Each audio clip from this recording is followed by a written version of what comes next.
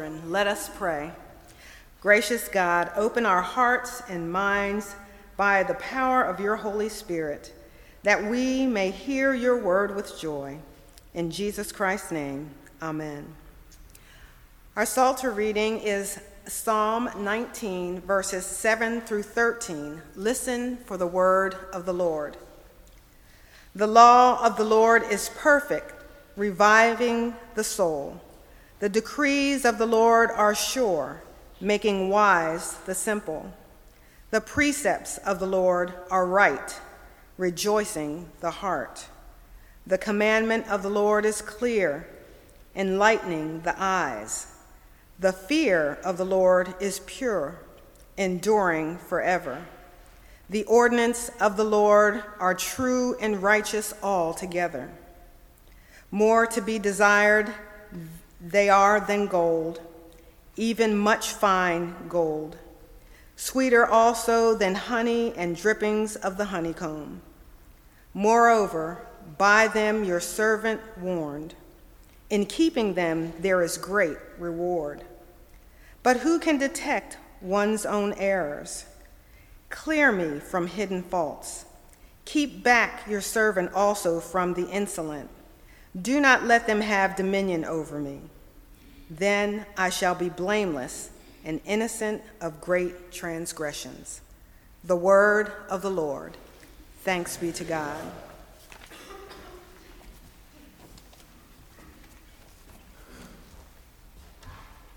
Good morning. The New Testament reading comes from Philippians chapter 3, verses 12 through 14. Listen for the word of the Lord. Not that I have already obtained this or have already reached the goal, but I press on to make it my own because Christ Jesus has made me his own. Beloved, I do not consider that I have made it my own, but this one thing I do, forgetting what lies behind and straining forward to what lies ahead. I press on toward the goal for the prize of the heavenly call of God in Christ Jesus. The word of the Lord. Thanks be to God. Let us pray. O God, open our hearts and minds, that by the power of your Holy Spirit, that as your word is proclaimed, we may hear what you are saying to us today. Now let the words of your servant's mouth and the meditations of our hearts be pleasing in your sight, O Lord, our rock and our Redeemer, through Christ. Amen. The subject for this morning is one pursuit.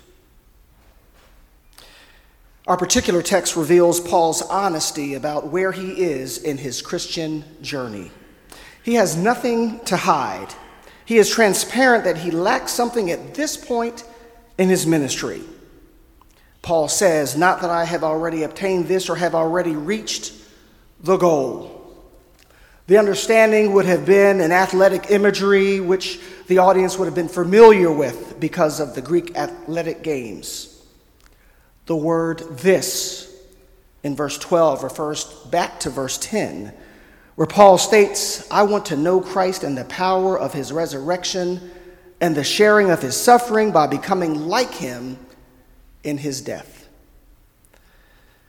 To obtain this was to be able to run and catch up to and take hold of Jesus.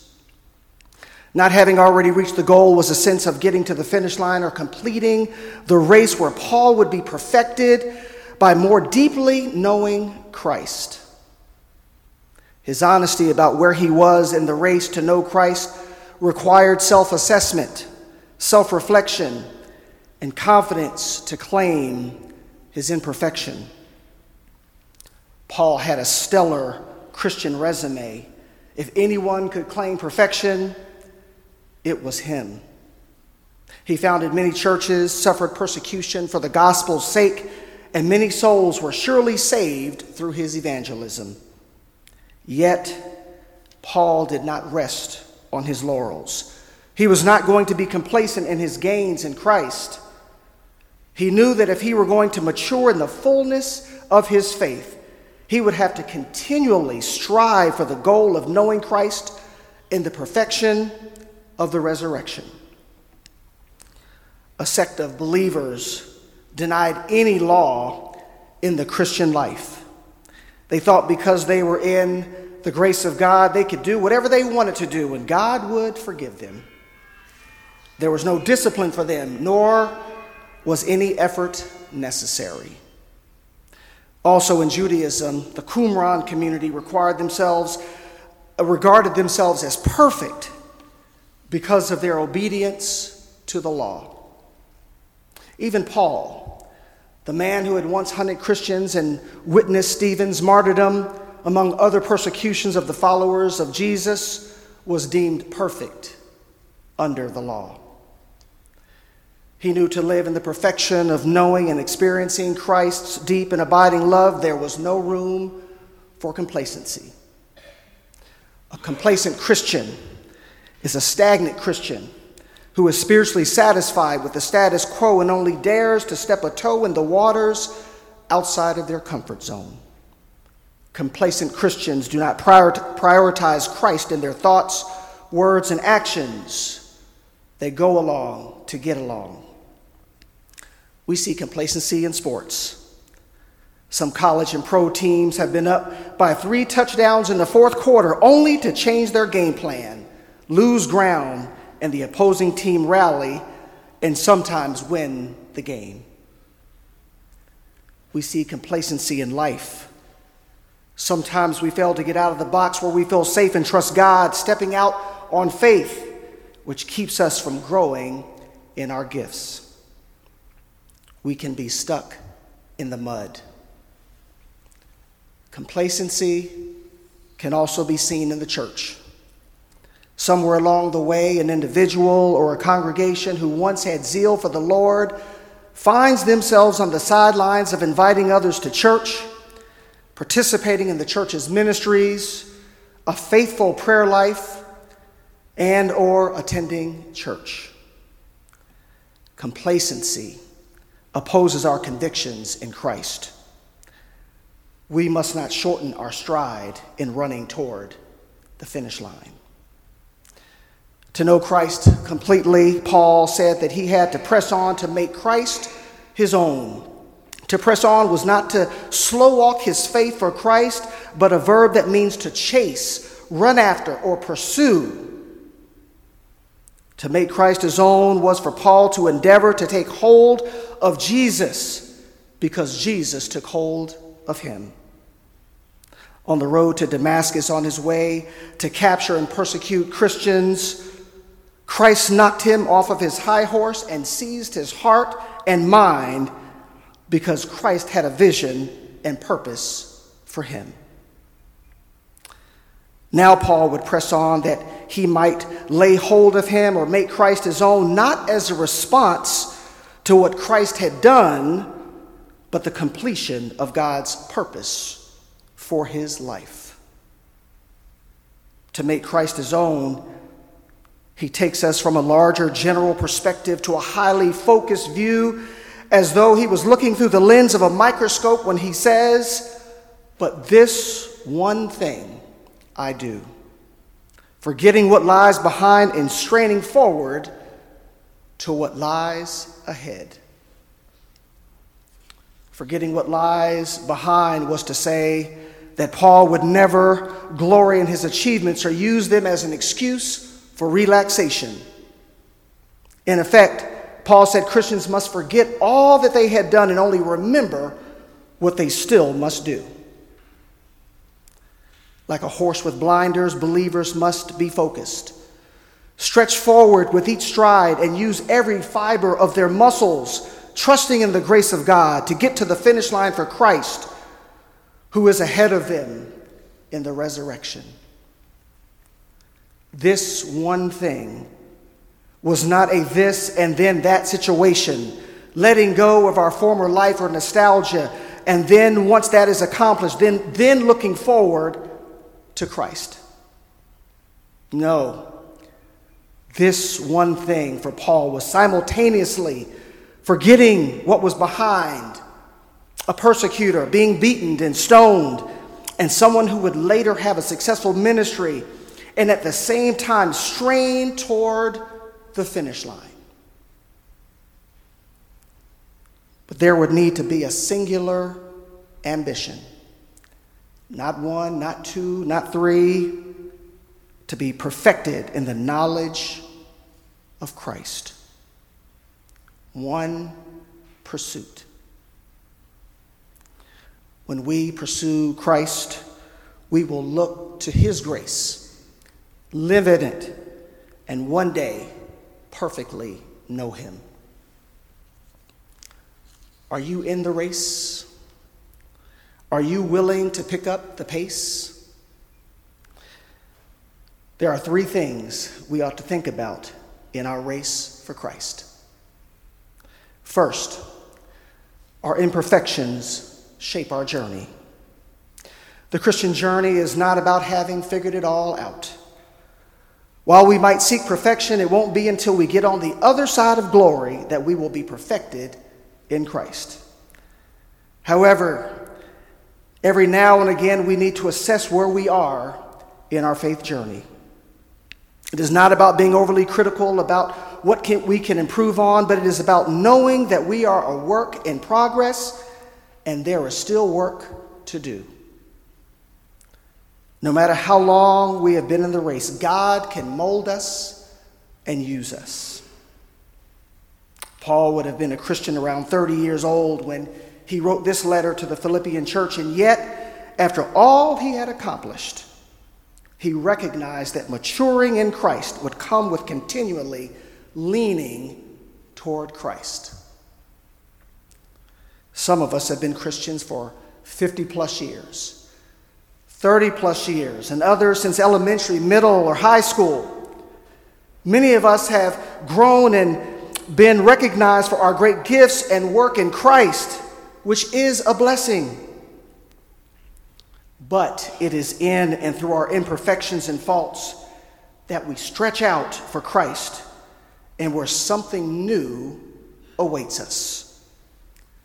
New growth, new grace, new opportunities, new ways of demonstrating love for our neighbors, and new horizons that we might know Christ's purpose for our lives. Seeking after Christ to mature in his love is not a passive experience or a mindset that God will work it out, although God will work it out. It is lengthening our stride that we might become more fit for Christ, pumping our arms that we might live and strive in greater righteousness in a broken world, keeping our heads up that we might discern and act on God's presence, and giving it our all so that we might know, experience, and serve others more in Christ's love. Most importantly, recognizing our imperfections convicts us of the need for Christ's perfecting power and presence in our lives and the world. But we must keep our eyes fixed on the prize in pursuing Christ. We cannot look back. In the Christian journey, looking back distracts us from the goal of Christ, God's purpose ahead of us, and it will shorten our strides. Luke 17:32 remind us of its perils by saying, "Remember Lot's wife." She became a pillar of salt in Genesis 19 for looking back, not heeding the warning of God's command. The one thing an athlete should never do in a race is to look back. Paul says in verse 13, "But this one thing I do, forgetting what is behind, as to say we serve a God in Christ who has already paid the full price for our sins and has claimed us as his own and has already forgiven us." Live in victory today. We are not to look back on our sins or failures. We are not even to look back on our successes. Looking back on what we have done can cause us to be complacent in our faith, stuck in our circumstances, or just thinking about the good old days. Looking back causes us to fail to see the finish line and miss God's grace and glory so that we might pursue Christ with all of our hearts, souls, and minds.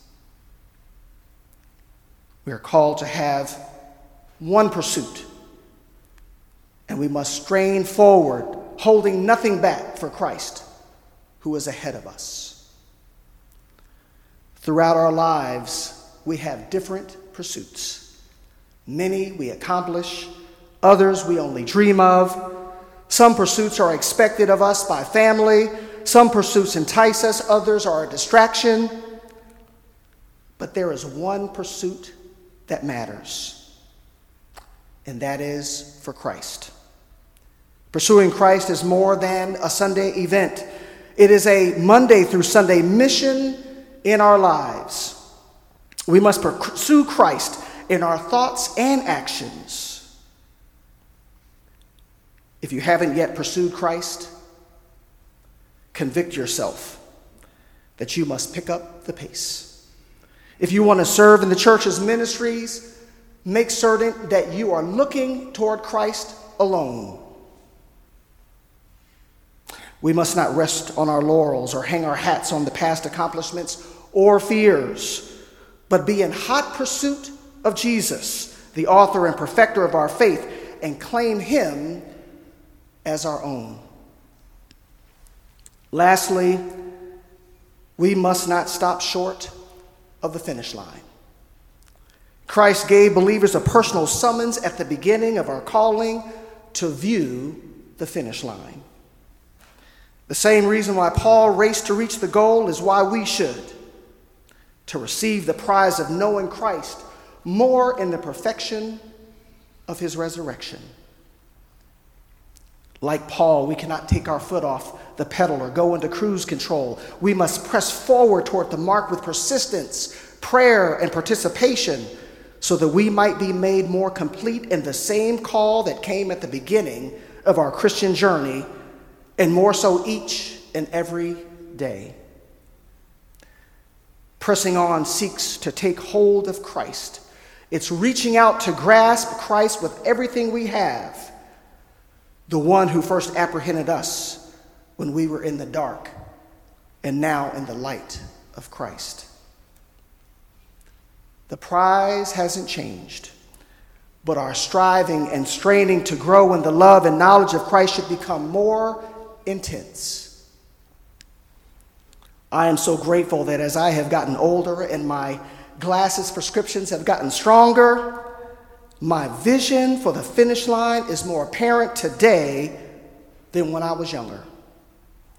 We must see the finish line for ourselves and press toward Christ, finding joy in the journey, sharing what we have in life with others, and being willing to pass the baton of hope that in crossing the finish line, we will meet Christ face to face and be perfected in his love.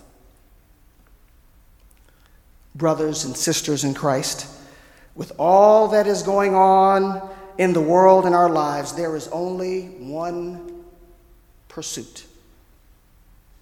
We must let our bygones be bygones. What is in the past is in the past. We must not be complacent or content in Christ. We must look to the resurrection, pressing on, pushing forward, leaning in and giving it our all to live in the perfect knowledge of Jesus Christ. Our pursuit for Christ is never ending and ever growing, where we are to be in love with God and our neighbors and see through a Christ-like lens where we can live in victory. Don't lose your gaze for Christ. Know that a fresh and unexpected grace awaits you and your imperfections or whatever situation you may be in or are going through. Strain forward in Christ in every aspect of your life. Live in one pursuit and receive heavenly hope today and eternally. To God be the glory. Amen.